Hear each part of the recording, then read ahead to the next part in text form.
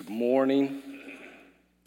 For those of you who don't know me, my name is Drew Moss. I work at the Table Campus Ministry alongside of Randy and Alex Sheets, and we are a college ministry that is supported by Sunnybrook and partners with Sunnybrook in reaching and discipling students at OSU. Today, I get the privilege of sharing with you from Revelation 3, the text we just read. If you haven't already turned there, you can go ahead and open up your Bibles to that place. We'll also have the text on the screen as you're going there. Can I tell you what I hate most about this day? About Halloween.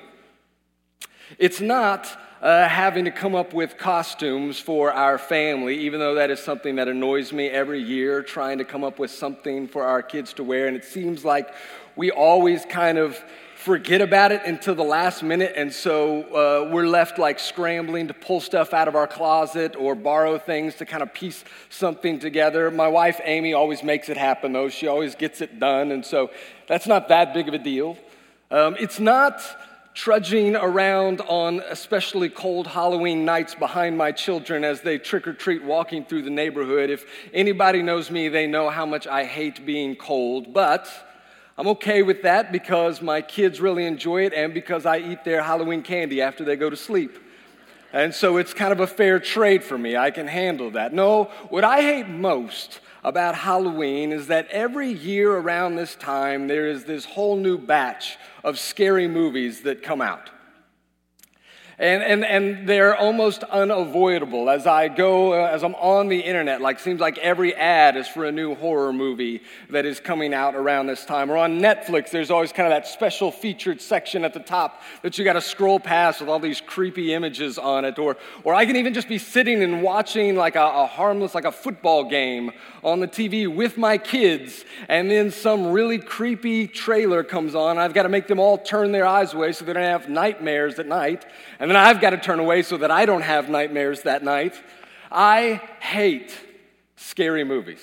Hate them with a passion, and I don't mind admitting it. I'm a wuss when it comes to horror movies. I just can't do them. There's some people who really, really like scary movies, who like watching horror movies. Some of you are in this room right now, and you really get into those things. Can I just tell you that as your brother in Christ, I love you, but I think you're sick, okay? I don't get why anyone would ever want to sit and just subject themselves to terror for an hour and a half, right? And to pay to do that, right? Movie tickets aren't cheap.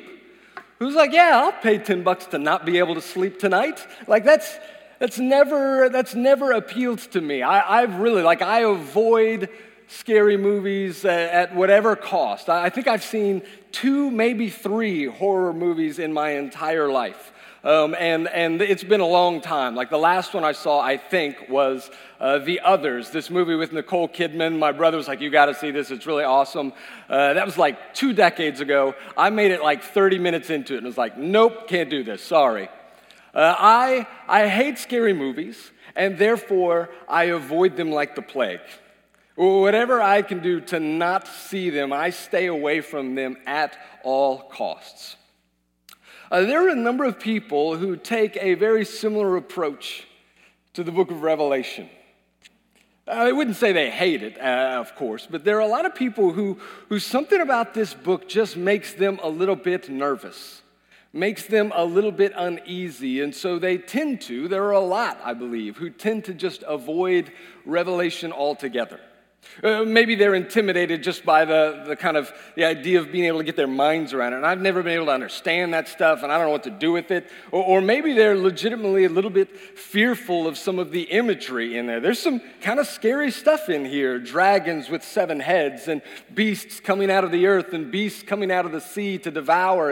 And there's some people who, honestly, it's the themes in there of judgment and wrath and the end of the world, and I just prefer not to think about that kind of stuff, and so they just kind of stay away. Now, the irony is that, honestly, rightly understood, I believe Revelation is designed to do a lot of the opposite of that, to actually bring encouragement to those who are following Jesus, to give hope even when it feels like there's not hope. But I get it.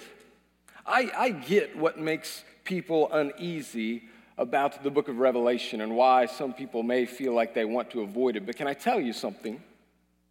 For my money, the scariest things in Revelation are not the parts that I struggle to understand. It's the stuff that I can understand pretty easily. The scarier parts in Revelation are not those violent, graphic, mysterious images. It's actually some of the simple, straightforward statements made, especially towards the beginning of the letter. Statements like this one in our text today from Jesus to the church in Sardis. I know your works, that you have a reputation for being alive, but you are dead. That's the kind of statement that scares me. Sardis was a city about 40 miles south of Thyatira, the city we read about last week. It was a city that by the time Revelation was written, it had been in existence for at least like 800 years, 800 years. And it sat at this crossroads of three major trade routes that kind of came in and out of the region. It was also sat in a very easily defendable position, which made this, along with some of the natural resources, gold that was discovered in that area, made this a very important city for a very long time. A number of different empires that came and went during, in this portion of the world, Sardis played a fairly big role in. It was a city with a reputation for wealth and prestige. But by the time John is writing this book, Revelation, it was a city that was a bit on the decline. I mean, it was still doing pretty well, honestly. It wasn't like in the dumps or anything, but its glory years were behind it. And it was largely still kind of living on that past reputation more than on its present circumstances. Well, in the middle of this city sits a church that in a lot of ways reflected the city it was a part of. It was a church that appeared to be thriving. And at one point, it truly was. It was the kind of church that you would look at and go, now that is a church. There is some really cool things going on there. They are doing well. And apparently, it was a church where they thought the same of themselves. But Jesus, however, does not. His words in our text, verse 1 says, write to the angel of the church in Sardis, thus says the one who has the 7 spirits of God and the 7 stars. I know your works. You have a reputation for being alive, but you are dead. Jesus introduces himself as the one with the 7 spirits and with the 7 stars. The 7 spirits there, when we see that, is just a reference to the Holy Spirit. And in the book of Revelation, that number 7 is a big one. It means completeness or perfection or fullness. And so Jesus is simply saying that he is the one who possesses the Holy Spirit in all its fullness. And then he says that I hold the 7 stars. In chapter 1, we're told that the 7 stars represent the 7 angels of these churches or the 7 representatives. So essentially, Jesus is saying, I am the one who holds the 7 churches. And the one who holds the churches knows the churches. And he sees what others do not see. And this is what is scary to me about this statement. Because what it reveals is this, that it is possible to be the kind of church that others look at and go, wow, that's a good church. That's a solid church. Have you seen how many people show up there on a Sunday? Have you seen their buildings? And they just keep expanding. They're clearly growing. Oh, have you ever been in one of their worship services? They are so moving. They are so powerful. And there are a million programs. They're doing so many things for all ages and in the community and all kinds of things. It's possible to be a church like that and to look alive, but to be spiritually dead. And what is true for churches as a whole, I believe, is also true of individuals, that it's possible to be the kind of person who is spiritually impressive when people look at you because of your vast knowledge of the scriptures or because of your faithful attendance and involvement in church, because of your Christian busyness, constantly serving and volunteering and doing good things. It's possible to have all of that and to still have a heart that is far from Jesus. To deceive others, whether unintentionally or intentionally, and even to be somewhat deceived yourself. Hear me, none of those things that I mentioned, big numbers in a Sunday service, buildings, or in person, knowing the scriptures, or being involved in church. No, those are bad things. Those are good things. Those are things that we love to see happen. And they might be signs of legitimate health, but that doesn't mean that they're a guarantee of it. They are external pointers, and those pointers might be pointing to an inward reality, but they might not. I don't know what it was about Sardis that gave it its very good and lofty reputation, but there was something in it that was not right, and Jesus sees it. So what is that? We don't know exactly, but we're given a few hints in the following verses. If you want to read verses 2 through 4 with me, Jesus says to them, "Be alert and strengthen what remains, which is about to die. For I have not found your works complete before my God. Remember then what you have received and heard. Keep it and repent. If you are not alert, I will come like a thief, and you have no idea at what hour I will come upon you. But you have a few people in Sardis who have not defiled their clothes, and they will walk with me in white because they are worthy." First thing to notice here is that even though Jesus has referred to this church as dead, he does not mean that they are completely gone, that there's no hope for them, because he says, strengthen what remains, which is about to die. They're not completely gone yet. To quote Max the miracle worker from The Princess Bride, they're only mostly dead.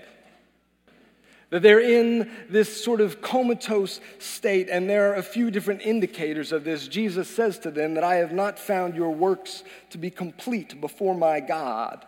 This idea of complete, it means to be full or to be finished or to be followed through kind of, seen through all the way. So the idea that we get is that this is a church that perhaps started strong and it was zealous and faithful in doing these things, but slowly over time they had begun to fizzle out.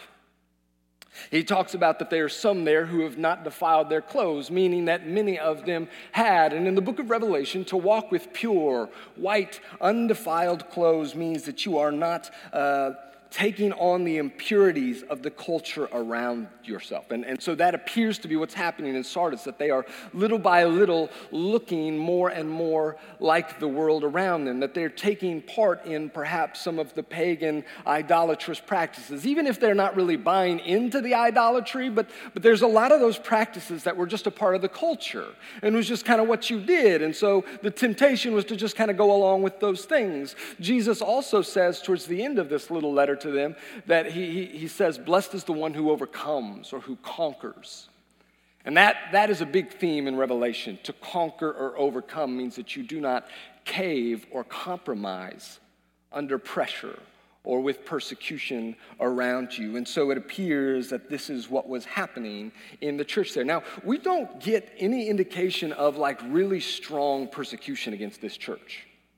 Not that it's not there, but we don't see like in Philadelphia where Antipas has actually recently been put to death, or in Smyrna where they're under affliction and poverty. We don't see those things, but Jim likes to kind of remind us when we read through Revelation that the greater threat to the churches is not physical persecution, even though that's there, even though that is a threat to them. The greater threat is cultural seduction. Is to be lured into doing the things that everyone else around you is doing. There also doesn't seem to be any sort of charge of heresy. We don't hear any words about false teaching, about the Nicolaitans, or about following the teachings of Balaam or of Jezebel like we see in some of the other churches. No, what appears to be taking place in Sardis is more of a spiritual lethargy that was settling in on them. That they had started strong, but over time, even though they were still there, even though they were still doing things, even though they were still meeting together, that they had begun to slowly, subtly blend with the world around them. They were no longer sticking out. They were no longer witnesses to those around them. Instead, they were comfortable. And so Jesus comes to them with this command, with this warning, be alert. And he says to them this warning at the end of 3, if you are not alert, I will come like a thief, and you have no idea at what hour I will come upon you. So the command Jesus gives to them is this: be alert, pay attention, wake up. More literally, the word is like be watchful, and it's in this continuous sense of be constantly watchful, be continually watchful and vigilant for the things around you. Now, that kind of command and the warning that Jesus gives along with it, that would have struck a chord with this church. That would have struck a chord with all Sardians because of their city's history. As I mentioned earlier to you, this was a city that was easily defendable, and that's because of the position that it sat in. It sat out on this acropolis that was jutting out from some nearby mountains. The main portion of the city did, at least, like the key portion, sat on this acropolis, and it had sheer cliffs leading up to it on 3 different sides. So you could only access the city, you could only approach it on one side, which made it easy to defend. And in fact, Sardis in its history had never once been conquered by an outright military assault. But that doesn't mean that it had never been conquered. In the 6th century BC, the king Croesus, who was known for his great wealth, actually some consider him to be the wealthiest king at the time, and much of his wealth was kept safe there in Sardis. Sardis was the capital of his kingdom, the Lydian kingdom. And he reigned there in the middle of Sardis, and then in 546 BC, the Persian army, in the middle of beginning to expand their empire under King Cyrus, the Persian army came to Sardis to try to take it, and of course they couldn't. There's no way to get to it, and so what they ended up doing was laying siege around the city. And as the story goes, one day on the backside of the city, one of the Sardian soldiers was up there along the walls, and as he peered over, his helmet fell off. And so he went to go retrieve it. What he did is he went down this little staircase on the inside of the walls, and then down to a secret exit that came down at the base of the walls into the cliff there, opened that up, retrieved his helmet, and went back up. What he did not know is that one of the Persian soldiers saw him, and therefore saw this secret access point into the town. And so what the Persians did soon after is they gathered all their forces on the front side of the city to gain the attentions of the Sardians. And so that's where they put all their forces and where all they focused. And then that night, as the city slept, one of a special force unit from the Persian army slipped through that secret exit into the city, taking it and opening the gates for the army to come in.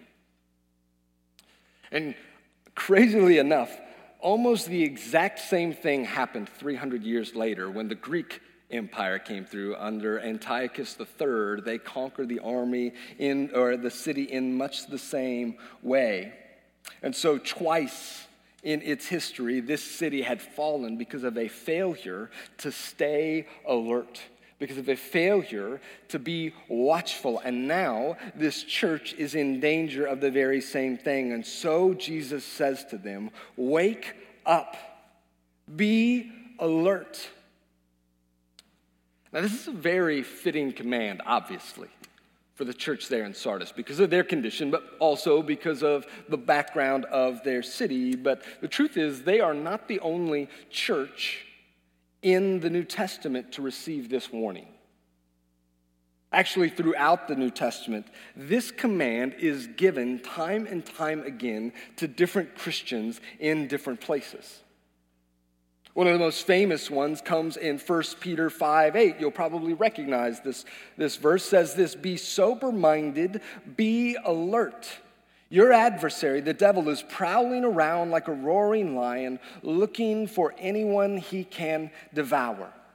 Jesus uses this phrasing a lot when he talks to his disciples about always being watchful and being ready. He says they ought to be living like servants whose master has gone away on a trip, and when that master returns, you want to make sure that he sees you on alert, actively doing the things that you're supposed to be doing. He says something like this in Luke 12, verse 37, blessed will be those servants that the master finds alert when he comes. The writer of Hebrews says something similar to a church that is kind of waning in their faith, and he calls them to be attentive so that they do not fall away. He says to them, for this reason we must pay attention all the more to what we have heard so that we will not drift away. Paul will give similar commands to the church in Ephesus, to the church in Thessalonica, to the church in Colossae, and he gives a very similar command in 1 Timothy 4 to his protege, Timothy. But it's not just them. He talks this way about himself. In the passage we heard Randy read from 1 Corinthians 9, Paul says, I'm not casual about my life and about my faith. I take this seriously, and I run with a laser focus on the prize that is set in front of me. He says, so I do not run like one who runs aimlessly or box like one beating the air. Instead, I discipline my body and bring it under strict control so that after preaching to others, I myself will not be disqualified. This warning is given over and over again in the New Testament to mature believers and to immature believers, to unhealthy churches and to healthy churches. It is kind of something you see, this theme that an essential component of the Christian life we might summarize with these two words: faithful vigilance, an attentive watchfulness, a continual watching your life, watching your heart, paying attention to the things that are going around you to make sure that you stay strong, to make sure that you continue in the path that Jesus has called you to. Why? Why does the New Testament bring this up so often to so many different Christians? Why is this such a big deal for us? There's one scholar who, in his writing on Revelation 3, says it's because we as Christians are always on the brink. In fact, he writes a sermon that's called On the Brink about this that I read, and it's all about this idea that Christians are always kind of on the edge of falling away into temptation, falling away from Jesus into these other things, and so we need to be aware because we are living on the brink. I don't know that I buy that. As I read through the scriptures, I don't see this idea, this call for anxiety or panic because we might fall away at any moment. No, there seems to be a pretty strong statement that God is faithful in allowing us to continue and will help us as we walk, that we don't have to we live in alertness, not anxiety. But there's something here. I think the reason that Christians are called to faithful vigilance over and over again is simply because of this, because following Jesus is hard. Because it's not easy. He told us this much, that it's not easy to die to ourselves, that it's not easy to love him and pursue him above all else because we are following him. And as we do that in this world, we are swimming against the current of this world. And there are 1,000 little temptations for us as we swim against this current to sometimes just let go and to drift, to go with the flow as the world pushes against us. And the New Testament also makes this clear that as we seek to follow Jesus and as we go against the current of the world, that we do not do that unopposed. That we have an enemy who prowls around like a roaring lion seeking to destroy our faith. And sometimes he does that through all-out assault, but often he is just as happy to lull us to sleep, to let us become lazy and even apathetic towards the things of God. There's a lot of talk today about deconversion stories. People who walk away from the faith or even deconstruct their faith and those kinds of things. And that is something that I think we ought to be concerned about. But can I tell you that I don't think that's our biggest danger as a church. For most of us, the greater danger is not that we will abandon our faith. It's that we will grow unattentive to it and let the flame die out. For many of us, the greater temptation is not that we will one day up and just walk away from Jesus, but that over the course of many days, we will slowly stop walking. Or that maybe we'll keep walking, but kind of in an adapted way that allows us to kind of have Jesus and have the world at the same time. That allows us, to still be Christian, but not to look all that Christian, to be able to fit in with those that are around us. That is the greater temptation, and that is a temptation that has plagued the church from its very beginning. It is one that consistently weakens the body of Christ, and it kills our witness that we are meant to have in this world. About a year ago, I sat in the kitchen of a friend of mine, an unbeliever, and we were just having a conversation about faith and about what I believe and about what he believes. And the conversation at one point turned to the idea of resurrection. I asked him this question: if it could be proven to you, like beyond the shadow of a doubt, if you saw and you knew that Jesus Christ had actually physically resurrected from the dead, would that change it for you? Would you believe? Would you become a Christian in that moment? And his answer sort of surprised me. He said, no. No, it wouldn't, because it doesn't change anything. I said, what? What do you mean it doesn't change anything? He says, it doesn't change anything, at least not for the Christians I know. So the Christians that I know, that I hang out with, they believe that Jesus rose from the dead, but they're no different than any of the rest of us. And as we talked, I began to kind of parse out a little bit of what he meant by that. He began to explain more and more that the Christians that I hang out with, that they love or don't love just as much as anybody else, that they live and die on politics just like the rest of us, that they joke the same way that all the rest of us do. And so the resurrection has made no difference for them, so even if it was true, it doesn't seem like it would make a difference for me. Now hear me, I disagree with my friend. I believe that the resurrection does make a difference. I have seen the resurrection of Jesus Christ and his Holy Spirit at work in people. I have seen that make a difference, but I believe my friend's point still stands, that there are many Christians who maybe at one point it did make a difference, but they have fallen asleep. Or maybe they never knew him, that they have begun in many ways to look just like everyone else around them, except for this thing, that they go to church on Sundays.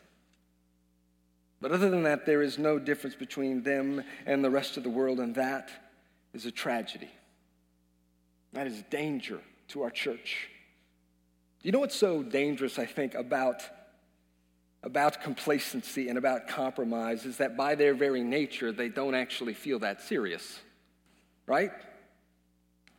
Because a person who is growing complacent or a person who is growing apathetic or compromising doesn't feel like anything really bad is happening. You know, I'm not committing adultery, right? I'm not stealing from people. I'm not abandoning my faith. I still believe in Jesus, and I'm still, going to church most of the time. But apathy, complacency is a serious thing. To be indifferent about the things of Jesus, to be indifferent about his kingdom and his mission, to be complacent in my pursuit of Christ because in reality I'm more interested in the things of the world than in the things of him. That is a serious and dangerous thing, and Jesus calls it a serious and dangerous thing. Did you catch what he said to this church? If you will not be alert and aware and on guard against the things of this world, then you better be alert and aware, because not only will they be your enemy, but I will be your enemy. I will come to you, Jesus says, in judgment. He takes this seriously. So what do we do when we realize that might be us? Or maybe not that that's us, but that when we recognize a temptation or a propensity in ourselves towards that, to coast spiritually, or more likely to drift from what Jesus has called us to, from the life that he has given to us. I want to stop here for just a second and clarify. I want to clarify because I think there is a difference between what we might call spiritual lethargy and what we might call spiritual fatigue. There's a difference between not caring and not feeling it. There will always be days, I think, when we don't feel it as much as we might want to in our Christian walk with Jesus. There will be days when, for whatever reason, we're just less excited. in our Christian life. There will be days when we feel perhaps like we're not connecting in church when the sermon is preached, or that we're not connecting in the Word, or there will be times when it just feels like more of a struggle to do the right thing and to continue to believe. And those things, I think, are maybe not ideal. That may not be where we want to stay, but they're normal. And it's probably unhealthy to constantly be evaluating myself and asking, am I feeling excited enough today? Am I feeling joyful enough today? Am I really as passionate as I need to be? I think that there's something about that can cause undue anxiety. And again, the call is not to anxiety. It is a call to alertness. But there is a line somewhere. There is a line that I can cross when it's not just that I'm not feeling it, it's that I don't care. When my effort towards Christ begins to wane, when I begin to neglect the very resources that God has given me to aid me in these things like His Word, things like fellowship with my brothers and sisters, things like prayer, when I begin to notice that obedience and personal holiness are not so much a priority for me anymore, as the things that I care most about match up more with the world than they do with Jesus. If you're in here and maybe as you read some of these words to the church in Sardis and something in you starts to kind of grow a little nervous, there's a decent chance that for many of you, you may fit in that first category of simply spiritual fatigue. And if that's you, as you think through those things, it's good to know, hey, be alert, be vigilant, but don't be panicked. Don't be worried. Don't be overly fearful, because God is faithful and helps us through these things. But there also may be some in here that as you examine yourself, you recognize that this is something that has been true of you for some time.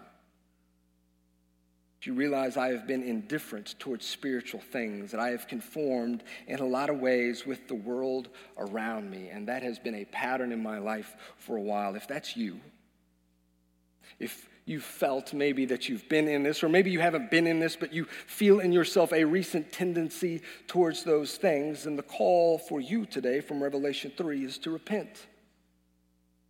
Repent of complacency, to feel convicted over those things and to feel burdened, but I also want you to know that you should not feel hopeless. That you should not feel overwhelmed or that you're doomed to stay in that position forever. Because the same Jesus that holds the church in His hands, the same Jesus that knows our hearts and knows our deeds, that same Jesus, verse 1 tells us, holds the seven spirits in His hand. That same Jesus comes to us with the Holy Spirit in all His fullness. And the Holy Spirit throughout the Bible specializes in bringing life where there were once dead things. That's what He does. It's what He did for us at the beginning, and that's what He can do for us again. And so, yes, we want to respond. We want to do what Jesus has called us to, namely what He calls us to. In verse 3, He says to them, remember then what you have received and heard, keep it and repent. So remember what we do when we feel ourselves waning, what we do when we feel ourselves growing lazy or growing apathetic towards the things of Jesus is we remember what we have received and heard. We look back. We look back to the gospel. We look back to the very truths that gave us life in the first place. We remind ourselves of the one who loved us while we were His enemies, who died for us when we did not deserve it, who rescued us out of darkness. We remember what He has done for us. We remember who He is for us, both our Savior and our King, and then we repent and we respond to those truths in loving obedience. But we don't just look back. We also look forward. We live our lives, we commit to living our lives with faithful vigilance, knowing that one day our King who sees, who knows us, will return. And when He does, every sacrifice that we have made, every act of obedience, no matter how difficult, every bit of effort we put forward, even when we didn't feel like it, will be worth it. Jesus tells us this much in verse 5 of our text.